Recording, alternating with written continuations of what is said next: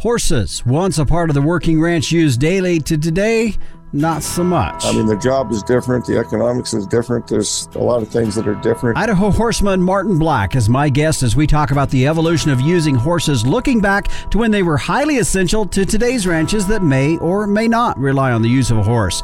Also, who were his influences growing up in the Great Basin area of the West, and the economics of using a horse over mechanical options. Plus, limousine cattle, it's the breed we'll highlight in today's Breed Spotlight on this episode of the Working Ranch Radio Show.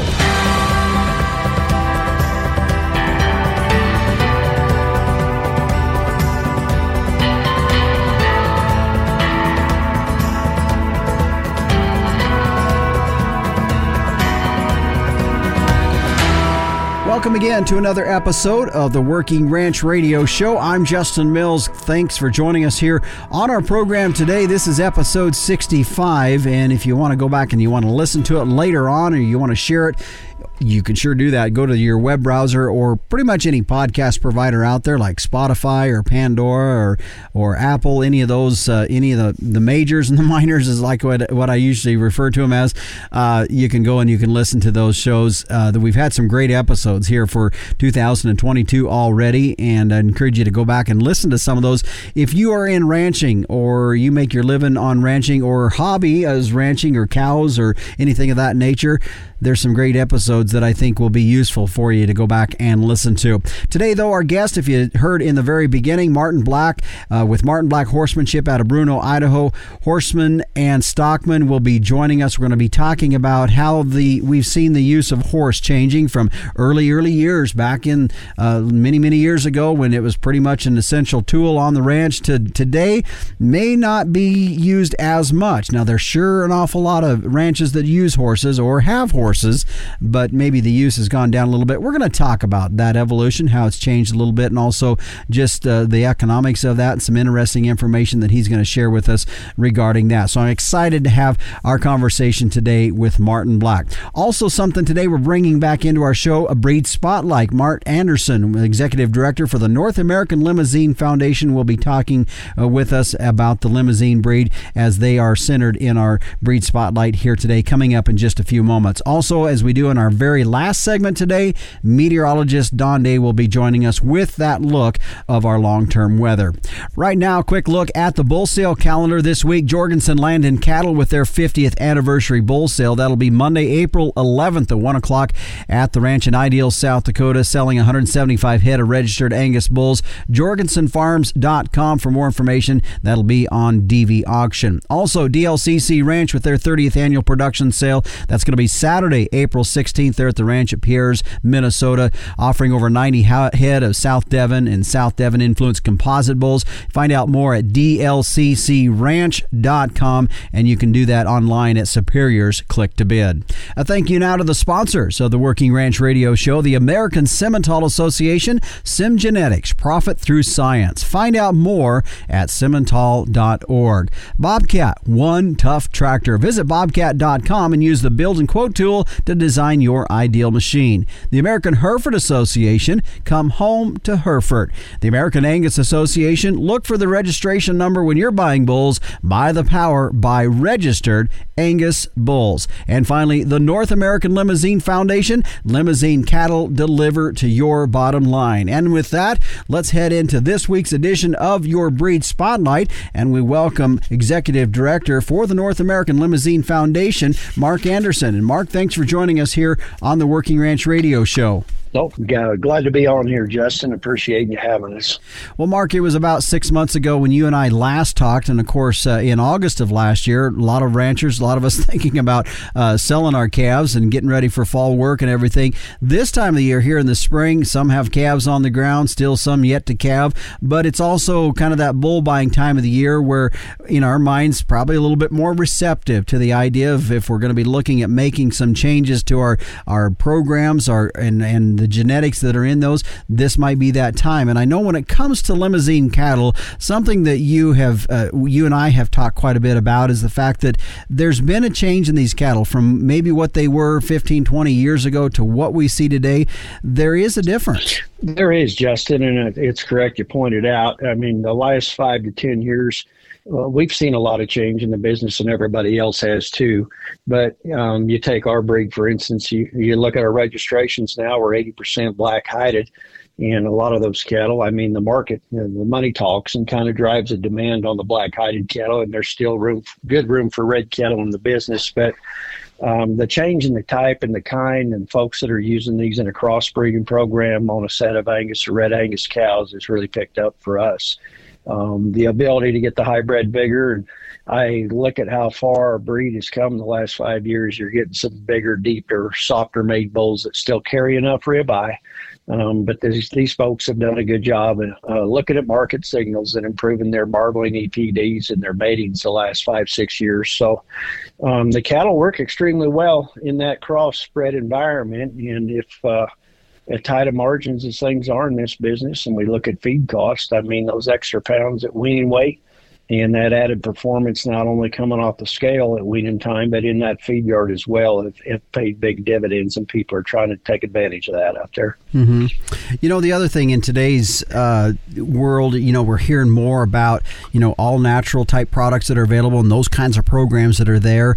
And so we've had different folks on the program here that's talked about, you know, how do we create more marketability for these cattle? And one of the things that, of course, that always comes up is heterosis, which is a natural mechanism to increase that that gain in these cattle, which with a continental breed like Limousin, boy, you have that ability.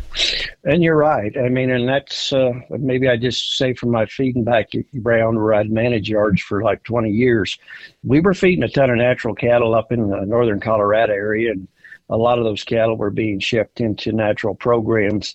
But we found out pretty quick if we were going to do that and take all the implants out, of course, Thailand and everything else goes with it. But we needed that extra hybrid vigor, and particularly on something with a cross, to be able to get those cattle on done efficiently, cost of gain wise. And not only that, go to a bigger outweight and try to maintain your yield grade deal. And, you know, quality grade's still key. That's where a lot of the big premiums are coming, not only in the upper 2/3, but also prime. But you've got a cost to get there, and to do that, if you can do that with that Limousin cross back into those good English-based cows, it really helps the closeout out, and it really does help as far as getting the harvest data back on these grids too, as far as premiums go, Justin. Well, and I know last August when you and I talked a little bit, you were talking about some of the data coming out, and there's more of that available, and that's something that you're really looking at and saying that here's some proven information that we've got from this data we're pulling out too.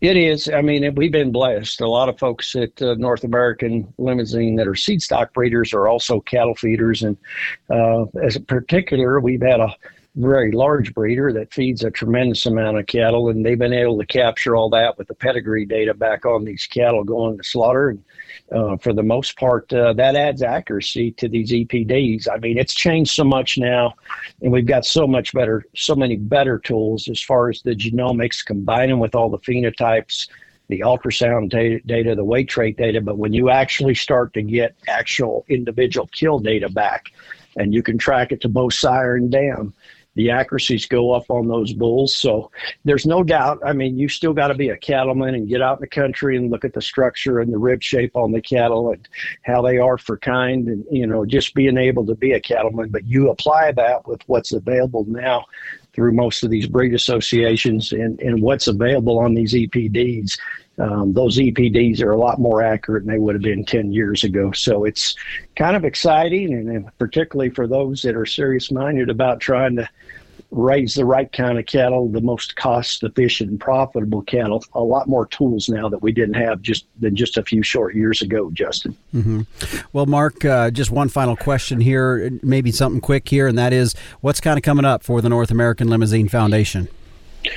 Well, right now, as we speak, I mean, we're kind of 2/3 of the way for our bull sale season. So we've got that to finish up yet through the month, of April here. And we're going to look forward to hopefully getting some more moisture in the country for everybody involved, regardless of what kind of cattle they're using. But for us as a breed, I think the biggest key is we're probably going to be developing more indexes. And as we go down the road, we're looking at trying to find something that more directly correlates with feed performance, given the fact that beef production 70% of that cost is in feed cost. And, when you look at the cost of feed out there today for all folks involved in this business, that we need to do a little bit more there from the standpoint other than just grabbing post-weaning gain.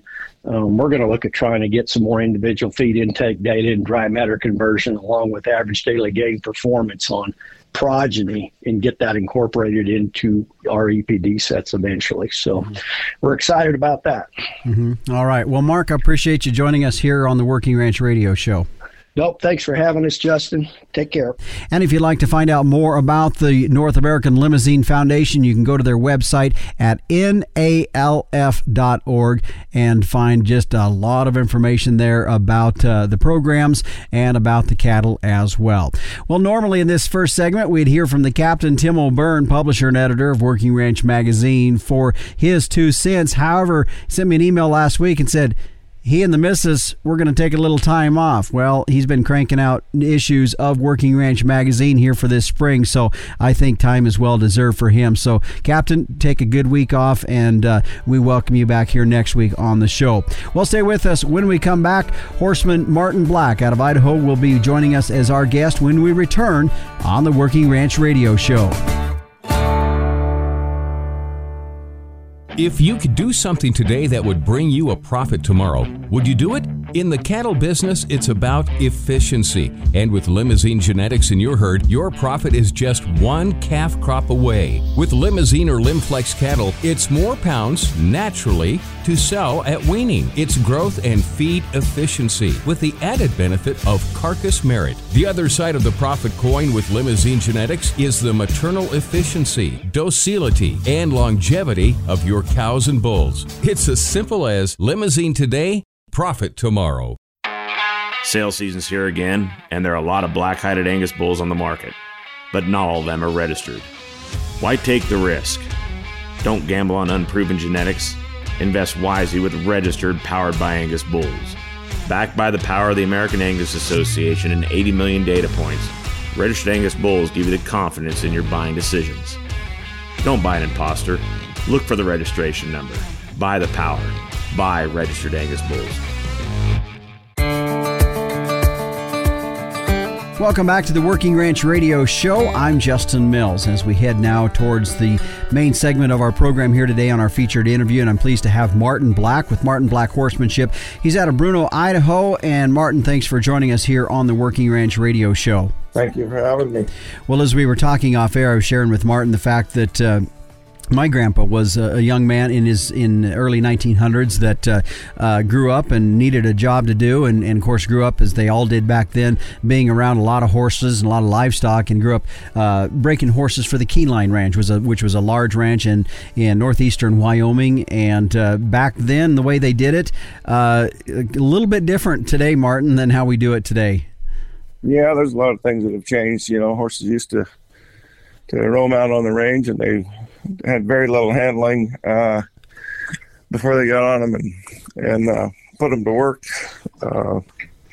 They branded them when they was young and kicked them back out on the range until they was 6 years old. They never liked to handle or ride anything till it was at least 6, and sometimes they was older than that. Mm-hmm. Which I think is interesting, because we don't really, today with training horses, we really don't see people waiting that long on horses. Yeah, the job is different. The economics is different. There's a lot of things that are different. Recreation world, that's the main market now, where they were working horses, back then. Mm-hmm. In the last 20 years or so, I think we've seen some element of a resurgence come back of interest by folks, both ranch folks as well as those that maybe live off the ranch in town somewhat, and that tie back into horses. And I put some of that back on the fact that RFD TV was one of the first things that really made it a lot easier for folks to just turn on the TV and watch a clinician right from there. And that, of course, was in the early 2000s. And nowadays, with technology what it is now, it's various means where clinicians and horsemen can communicate with folks out there. And so as that has evolved in the last 20 years or so, let's talk about some of the positive and the negatives of that resurgence and what it's brought along here in the industry. And let's first start with maybe some of the good things. Well, the good thing is there's a lot of people like myself that can make a living, with the horse industry, and my family did to an extent. They raised a lot of horses and sold them, but they didn't sell the knowledge, and they didn't sell much for training. What I mean by that is they sold a lot of Greenbroke horses. But, a bridle horse, a horse that was a finished horse, well-made horse, and even in my granddad's time, the early part of the 1900s, a horse he had a lot of time on didn't bring that much, than a good, young horse. Like the Army paid $150 for horses at one time, and, a good finished horse wasn't worth much more than that. Mm-hmm. I want to flip the coin now and look at it from the other side. And as we were talking about this resurgence in the last 20 years or so of really kind of the boom in this industry for clinicians and trainers, and that ability to connect with the audience out there in multiple means now, from your perspective, what's maybe some hesitation there? Well, they used to have circuses, and they had trick horses, and they done, back in the day I'm talking, and they done stuff that really wasn't what you would do in the working world, but it was entertainment. Yeah, basically is what it was. But today in the clinician world, what you see, there's a lot of good hands, but there's a lot of them that kind of have a little show, and it's pretty basic, pretty simple, and they might do some things that impress the audience that are inexperienced, but it's not always something the audience can go home and do. Mm-hmm. And in their defense, it's to make it sound simple, I guess, is what the clinician's doing, the guy doing the show. Mm-hmm. But when the people go home and do it, what they learn is it takes a lot of experience, no matter how dumbed down and simple the program is. It still takes a lot of experience. When they adopt a Mustang that hasn't had any handling, it doesn't work the same with them as it did some pet that was raised in the backyard. Mm-hmm. And that's where the horsemanship needs to come in. It takes a lot of experience to stay safe even. Mm-hmm. I guess that's where I'm going with it, is they sell a lot of programs in a show that if you do this, that's all you got to do to stay safe. But it might work a lot of the time, but it's not a foolproof thing. Mm-hmm.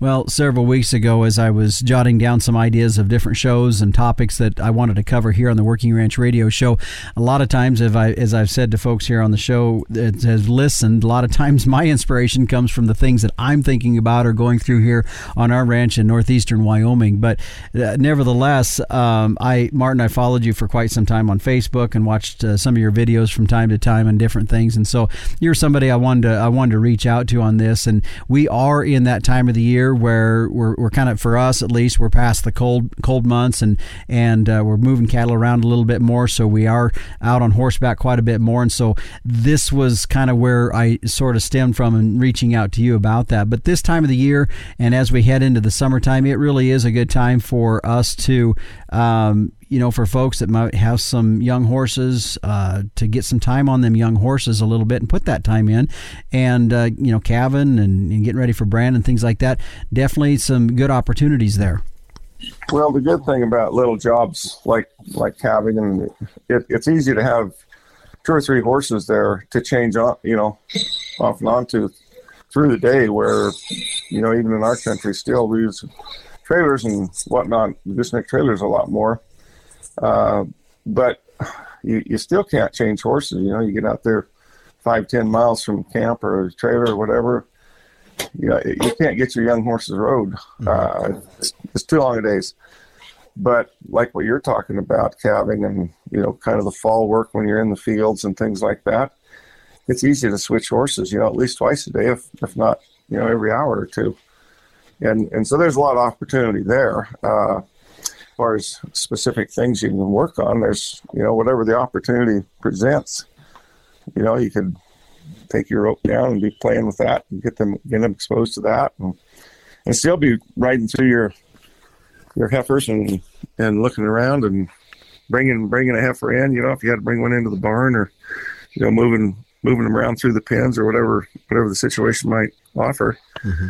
A lot of opportunity for good slow work, I guess, is what I'm talking about. Yeah. Well, and I think, I know for me, one of the things I'm guilty of when it comes to riding some of these newer or younger horses is not being as patient as I probably should be, and we don't ride a lot of horses that we end up selling later on, but at the same time we're always needing some younger horses brought up, and so that's probably something for myself I'm not as good about, of taking that time and not being patient with those younger horses. And you get into a situation, you're like, well, I'm just going to go grab the old horse because I know all the buttons and how that works, and not maybe spend a little extra time and effort with that younger horse to get them where they need to be. Well, that's the warrior in us, the young male syndrome, and that's just something that we got to deal with. Some people learn it earlier than others, and you see older guys that still have a short fuse and impatient and get mad at their horse and things like that. But every once in a while you see a young guy maybe in their 20s or something that never comes to the surface. And it's frustrating because we want to get more done, but we got to regulate ourselves and not let ourselves do that. We're a predator. Horses are a prey animal, and our brains are different. We think different. We value things different, and it doesn't take much for us to trigger that horse to go into a self-preservation mode, and pretty quick they get to a point that they quit thinking, they quit reasoning. They have very little ability to reason anyway compared to us. And a lot of people don't understand that. They think, well, why does he do that? Well, he thinks different than we do. His brain's wired different. Mm-hmm. And so that gets in people's way. When the horse knows you're mad before you know you're mad, and they go into the self-preservation mode and start protecting themselves instead of learning or trying to get with you and help you and whatnot. But if we can eliminate that, that's huge. And that's what Tom Dorrance and some of these guys have really brought to the surface, for people. And that's what a lot of these clinicians are kind of trying to present to people. They don't have near what Tom had. They don't have the miles or the experience or the knowledge, but in so many ways, and that's what they're trying to get across, is a kind, gentle way. But that kind of goes overboard to where we pet them and feed them treats, and we can't really get anything done with them when it comes to doing a job too, But again, that's what sells to the ladies in town. Mm-hmm. Yeah, because that kind of fits the nurture. That's what I call the older females as the nurturers, and the younger males are the warriors. And that's by nature. People are wired that way. So not a criticism to either one. Mm-hmm.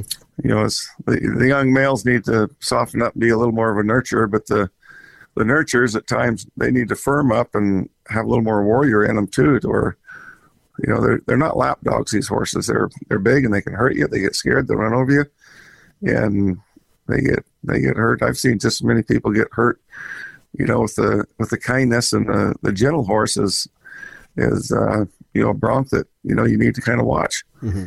Yeah. Well, let's take a break here. When we come back, we're going to continue. My guest today is Martin Black with Martin Black Horsemanship out of Bruno, Idaho. And just a moment ago, Martin, you were talking of a few names that were those that influenced you. And I want to talk more about it when we return on the Working Ranch Radio Show. Today's profit-minded rancher is all about a balanced operation, and when it comes to buying bulls, you look for balanced genetics that utilize the advantages of heterosis. For decades, DLCC Ranch has focused on utilizing the strengths of one of the most feed-efficient breeds in the world, South Devon. This British breed simply provides a proven outcross for a commercial or purebred herd that exploits the benefits of heterosis in both terminal and maternal traits like growth, carcass, and stayability. This year, DLCC will be offering over 90 head of South Devon and South Devon Influence composite bulls at their sale on Saturday, April 16th. All bulls will be genomically tested, and they come with a 3-year guarantee. They will also be offering over 50 head of females ranging from elite heifers to replacement heifers and fall pairs. repairs. For more information or to request a catalog, go to dlccranch.com. It's the DLCC 30th Annual Production Sale, Saturday, April 16th at the ranch near Pierres, Minnesota, or on Superior's Click to Bid. DLCC, committed to providing South Devon crossbreeding solutions and outcross genetics to commercial cattlemen. At the American Akaushi Association, we're more than prime. The American Akaushi Association was created to help ranchers be more profitable and find opportunities when using Akaushi genetics in their herd. We focus on market opportunities for our members and offer support from conception to consumer. When you choose Akaushi, you have a network right there with you. Experience the difference at akaushi.com. That's AKAUSHI.com. And we welcome you back here to the Working Ranch Radio Show. I'm Justin Mills. My guest today is Martin Black of Martin Black Horsemanship. He's out of Bruno, Idaho, but that area is what you would call part of the Great Basin. If you've ever heard of that terminology, that's a part of the country that really, when you see some of those ranches out there, they are few and far between, because the country out there is probably not what you would consider high rainfall areas, and so it takes a lot of country to run a cow in that part of the world. And so the Great Basin area of southeastern Oregon and the southwestern part of Idaho and quite a bit of Nevada and the western half of Utah is kind of what we would refer to as the Great Basin. And so I know, Martin, that's where you kind of grew up, is in that part of the country. I know you call Bruno, Idaho home right now, but you've been different places. And as you grew up, and you were talking about in the previous segment some of the people that have been influencers for you. I know one of the names you threw out there was Tom Dorrance, and I know there have been others. So let's start from the beginning, as you grew up and as you went through, and some of those folks that influenced you. Well, my granddad, I was around a lot when I was young. My dad had some health issues, and he was around, but he wasn't in the working end of it. And my granddad, he grew up with horses. I'm fifth generation here in this country, and both my maternal and paternal side. So they all worked horses, they all raised horses. It was part of the ranching operation, and I think kind of got me off to a good start. And I looked up to them when I was pretty young, and then later I got around Ray Hunt. He was on a ranch in Nevada. Mm-hmm. He was a cow boss on a ranch in Nevada. And his son-in-law, Bill Van Norman, is another one of my mentors, kind of.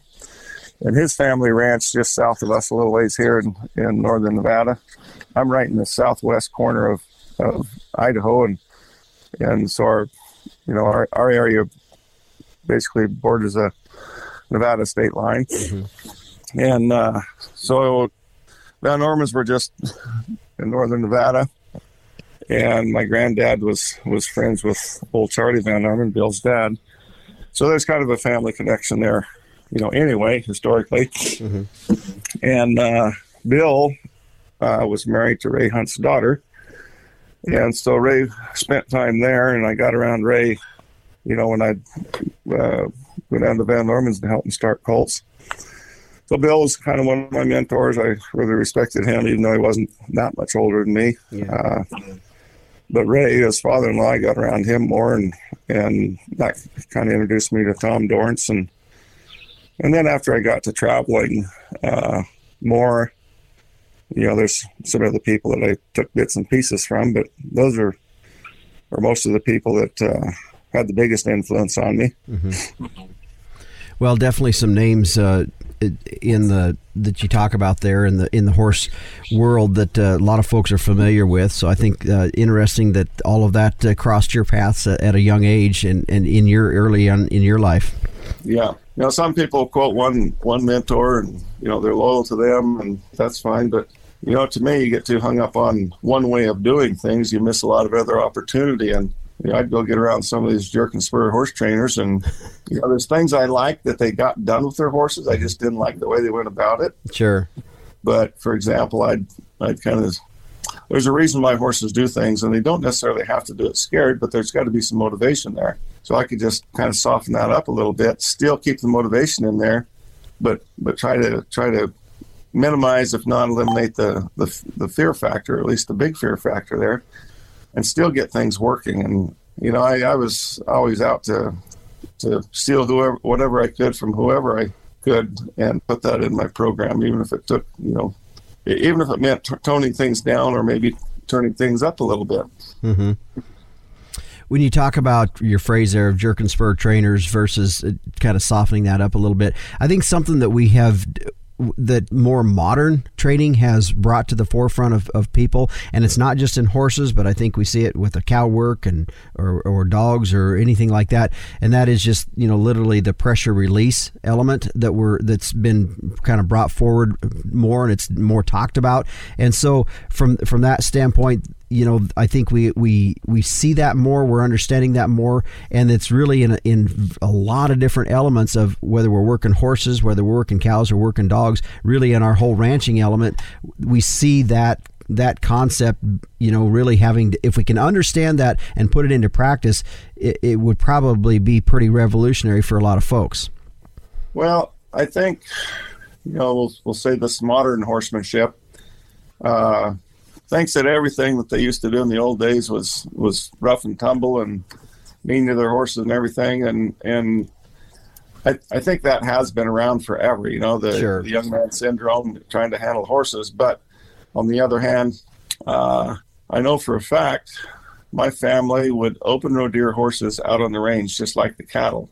And today, and I'm talking sorting cattle, if people aren't familiar with the terminology, just gather your cattle into an open area and sort off the neighbors or sort off ones that needed branded or sold or whatever. And the rest of them stayed on the range, and you trailed the others to wherever they needed to go. Well, they'd done that with horses, herds of horses. They was all broke to that way, and if they didn't have corrals to take them to. So if they was going to do some sorting, they had to train the animals to stay in the roe deer and be cut out and hold them up in what we call the parada. And when you was done, you'd take your parada and again, take them wherever you needed to go with them. Well, I do these clinics, teaching stockmanship, I call it, handling cattle. And there's so many people can't even work cattle like that. And a lot of people on ranches that can't work cattle outside like that.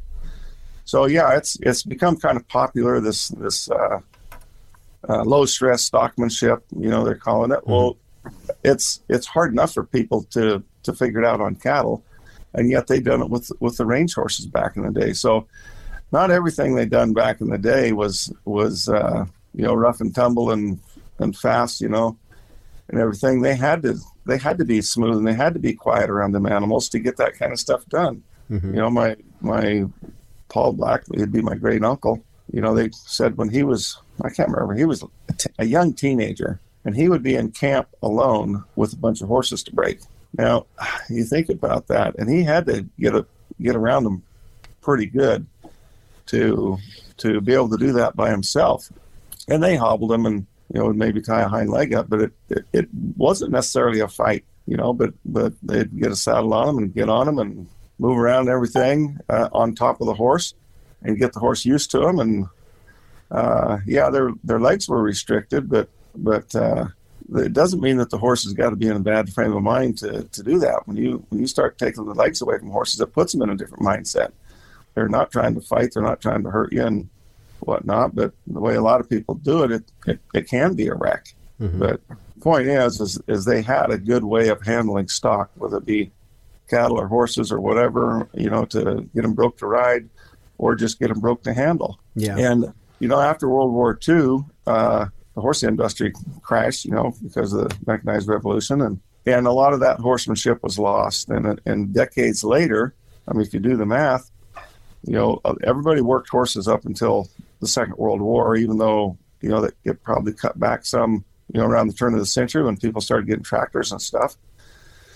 But it kind of sit idle there until the 70s, maybe. Mm-hmm. Mm-hmm. Even in the 50s, the horse show world kind of kicked in more so than it was before that. So the 50s or 60s, that's when the recreation world kind of first really kicked in. People had started having show horses, training horses for people in town to go show on the weekends, basically, to whatever extent. Then by the 70s or 80s, the economy is good, more people got involved, and and the clinicians went around, the horse shows got bigger, and, you know, the recreation world just kept booming, and, you know, to what it is today.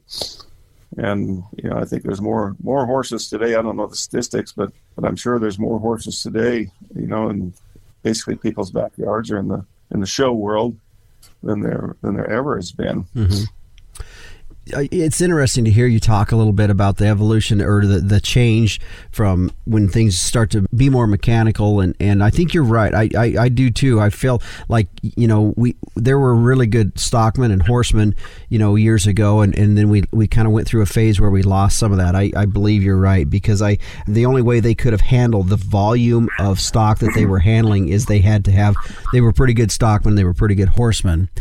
Well, let's take a break here. When we come back, we're going to continue. My guest today is Martin Black with Martin Black Horsemanship out of Bruno, Idaho. And when we return, I want to talk about the dilemma that we find really probably a lot of ourselves in here on working ranches across the country, and that is maybe there is that desire to use horses a little bit more, but doggone, it's pretty easy to jump on that four-wheeler and go out and get a job done as well, too. So we're going to talk about it when we return on the Working Ranch Radio Show. Starting off in the right direction is essential to gaining an advantage later when you go to market your calves. And I have proof that the right direction is with Sim Angus sired calves. A 2020 study by K-State showed that Sim Angus sired steer calves earn more at sale time than all other breed identified sire groups, with at least 50 lots represented on Superior Livestock's 2020 summer sales. The proof's right there. For low-risk, high-potential calves with earning potential, be confident that Sim Genetics will give you more per head, period. Stand strong, Simmental. Your answer to a hassle-free breeding season is as easy as one call to Jorgensen Land and Cattle of Ideal, South Dakota.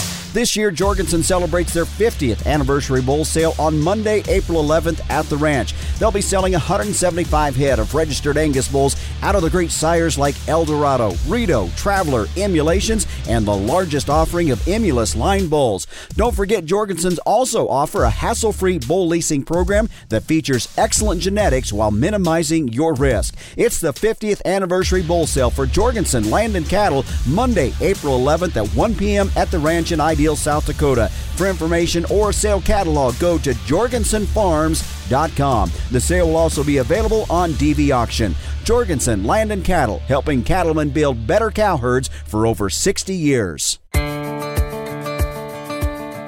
And we welcome you back here to the Working Ranch Radio Show. I'm Justin Mills. My guest today is Martin Black with Martin Black Horsemanship out of Bruno, Idaho.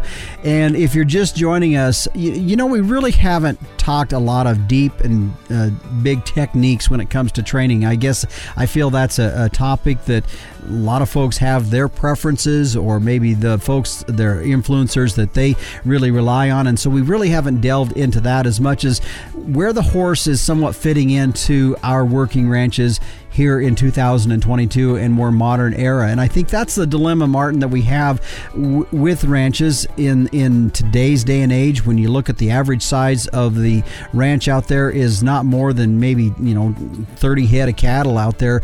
And I know there's some large ranches out there, especially in your part of the country and more out west and down into Texas and so forth, that are large and probably have full-time buckaroos that ride the herds and keep track of these cattle through the summertime and so forth. So, but back to where we're at with the average size out there and trying to find justification. Maybe there's that desire to use horses, but at the same time, when it really comes down to it, it's really easy to just jump on the four-wheeler and go out there and do the job. And so the time, the economics of it is something that guys kind of weighs in, and I feel is our dilemma here in 2022. Yes. And no, it takes longer to saddle a horse and, go do a little job, and you could do it in half the time, just to run out and check your cattle, say, for example, a little 40-acre pasture. Well, yeah, you could run around there on a four-wheeler and see that everything's all right way quicker than you could, probably just catch your horse and saddle it and have him ready to get on, especially if it was a young horse, you need to take a little extra time with. So that's changed. But on the other hand, my son teaches at a college, and he's got a program. He tries to show people where the value of selling made horses, offsets the time that you put into it. And he's got a good point there, I think, and that is, to be more specific, if you're not selling horses, you don't get anything for your time, extra time that you put on that horse. But if you are, in 4 or 5 years down the road, you got a beat up, wore out four-wheeler that is worth nothing, versus you go do that job on a horse, and it might take you more time to get him saddled and going. But at the end of that 4 or 5 year period, or even a 90-day period, if you want to turn young horses over, point is you can turn that young horse over. And if you're interested in the horsemanship side of it and the horse training side of it, if you want to use that term, you can sell that horse for, holy hell, there's horses selling for hundreds of thousands of dollars now. Geldings, I can't understand this market today. It's crazy. Yeah. But ranch horses are in big demand. I think that's part of the cycle here is, the clinicians, and I don't mean to sound like I'm being critical, but they've sold this horse breaking thing to people, and it's good till you get out of a walk and you got to head that cow off, and the horse still isn't broke. Mm-hmm. So I think a lot of people have, it's took them a decade or two to figure this out, but they're better off to pay a little extra money, especially when the hospital bills factor into it. They're better off to pay a little extra money and just get a good broke horse. Well, where do you find them? Mm-hmm. Unless not that there are not other places, but one of the best places to find them is a good broke horse coming off a ranch. Mm-hmm. So if the ranches, and that's what's selling for such ridiculous money. These good ranch horses are selling for more money than a lot of the top show horses. Explain that. Yeah. Yeah. They don't have to have a fancy pedigree, or they like them to look pretty. Everybody likes a pretty horse, but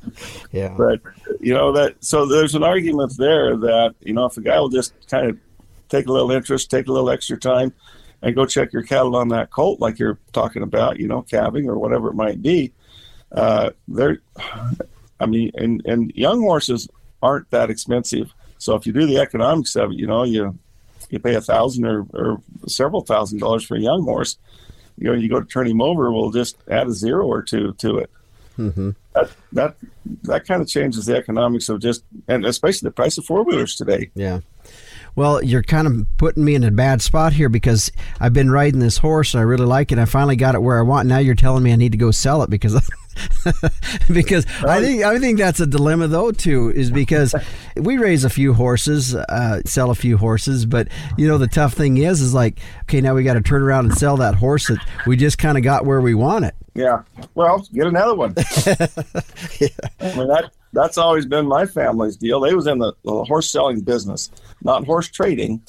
There's a difference there of the product. And so they'd get a sense. Some of the horses were just green broke. In the Army, they wanted 30 rides on them. I asked my uncle, I says, well, how much did some of them horses get rode? He says, some of them didn't have 5 rides on them before the Army. They would take it. Yeah. And, but again, young horses or greener horses were worth more money back then, where today it's a different deal. The people that are buying them, they need that good, solid horse that's, had the long hours on the ranch. And that's the deal about the show horses. They might be really well trained, but they're not necessarily really well broke. And the genetics in these horses that are in the arena today, they start out way gentler. They don't have the self-preservation that the horses on the range used to have, 100 years ago. They had to have a lot of survival, and that's what made them more challenging to break. But that's what kept them alive, out on the range.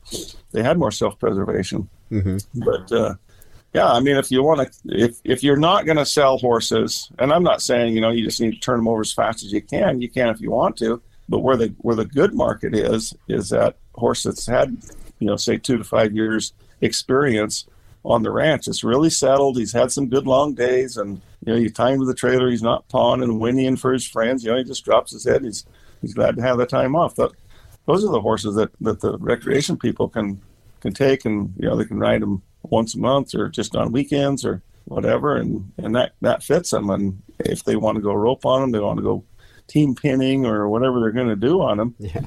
They've had all that experience. They're a very versatile horse. whatever level that the cowboy made them. Yeah.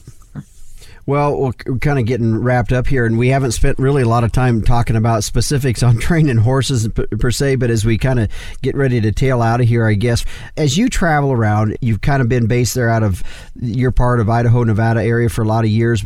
As you're traveling around and dealing with a lot of different people, a lot of different mindsets out there, maybe just a couple comments as far as just some advice that you would offer guys, and keep in mind, I mean, you're dealing with folks listening that are probably, around horses, have horses, and are familiar with it. So even those folks that have the horses, is there some couple of thoughts of advice that you'd offer folks in regards to just continuing to use our horses and make them a vital part of our ranching operations? Well, I guess the short comment, no matter what level of horse you're talking about or what level of experience to the person we're talking about, the biggest thing that people do is they assume that the horse thinks like we do, that they see things like we do. And one comment that Tom Dornce gave me that I really hold things to is he said, try to see things from their perspective.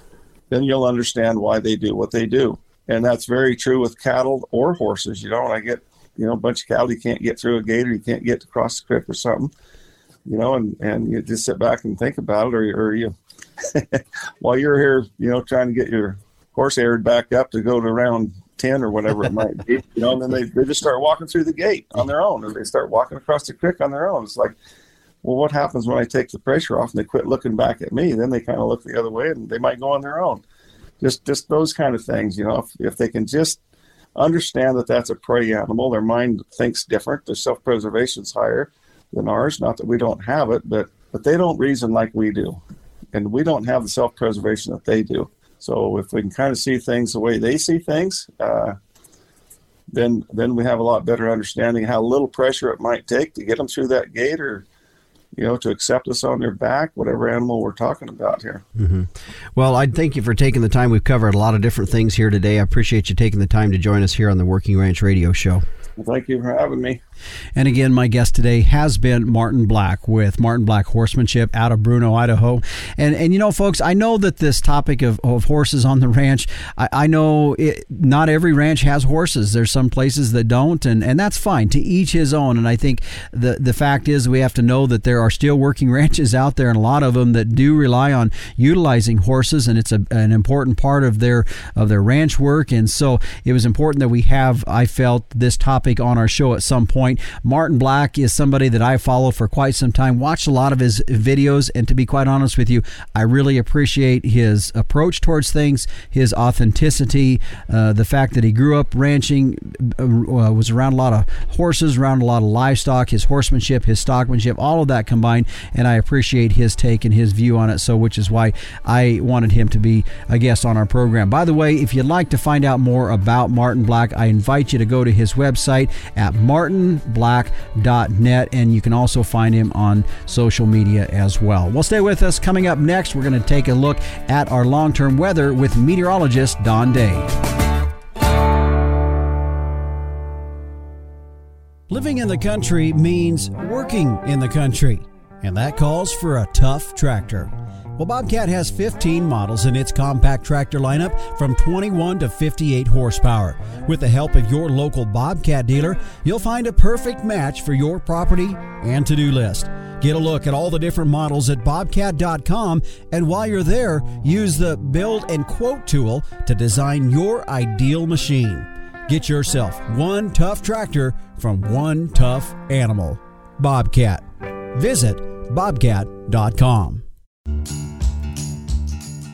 Whoa, Herefords are the efficiency experts for a reason. In crossbreeding systems, Herefords boost pregnancy rates by 7% and add $30 per head in feed yard profitability. And Hereford genetics bring unrivaled hybrid vigor, longevity, and disposition. Now that'll stop you in your tracks. Come home to Hereford for more pounds, more calves, and more profit. Visit Hereford.org for a sale near you. And welcome back to the Working Ranch Radio Show as we head now to look at our long-term weather. Meteorologist Don Day joining us. And Don, you'd said, I don't know, maybe several shows ago, or maybe I was listening to one of your podcasts this time of the year about the best you can do is about 3 days out when it comes to forecasting. And as we look into this middle part of April and what we have coming up, we know there is going to be some weather, some colder temperatures, and you were saying it's maybe the best shot of moisture some is going to get in that they've had in a while. Yeah, of course, it depends on where you are, but it does look like the northern Rockies, the central Rockies, and then parts of the northern plains are going to be able to see some really good chances of rain and snow. In fact, the system is going to be cold enough. There's going to be mostly snow falling in some areas. So the areas I'm talking about that, at least from this point that we see, there's going to be portions of the Pacific Northwest, Idaho, Montana, a lot of Wyoming, the Dakotas, especially South Dakota, Nebraska, and parts of Colorado, are in store to see some good chances of rain and snow. And we do expect that that's going to translate to the east, into the upper Midwest and parts of the Corn Belt later next week as well. The areas that look like they're not going to get into the action will be, again, those southern areas. I think Interstate 70 is kind of a dividing line. You go south of Interstate 70 across Kansas into Colorado.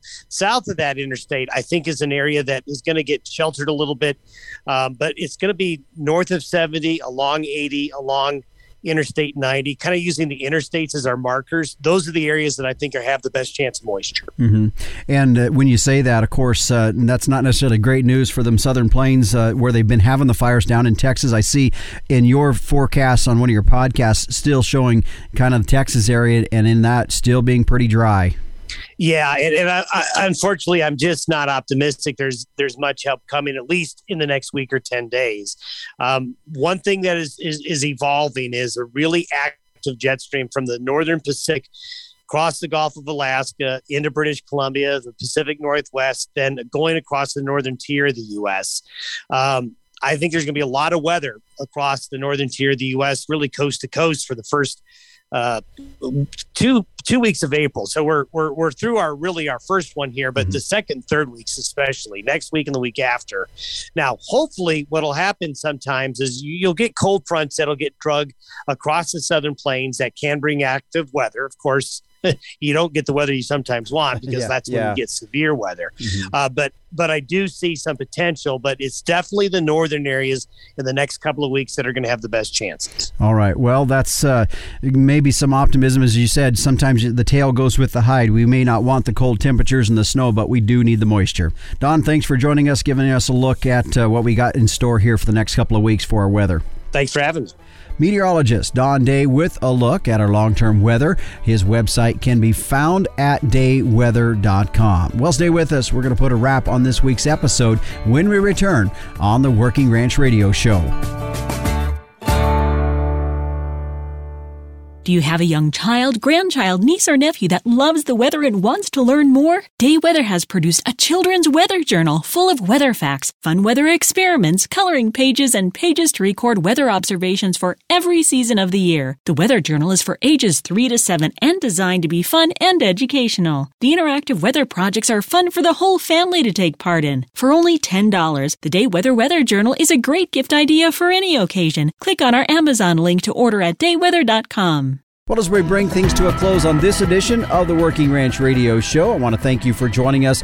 This has been a production of Working Ranch Magazine. Join us right here every Saturday and Sunday at 12 noon Eastern on Rural Radio, Channel 147, Sirius XM. I'm your host, Justin Mills, and until next time, keep your chin down and your mind in the middle. So long.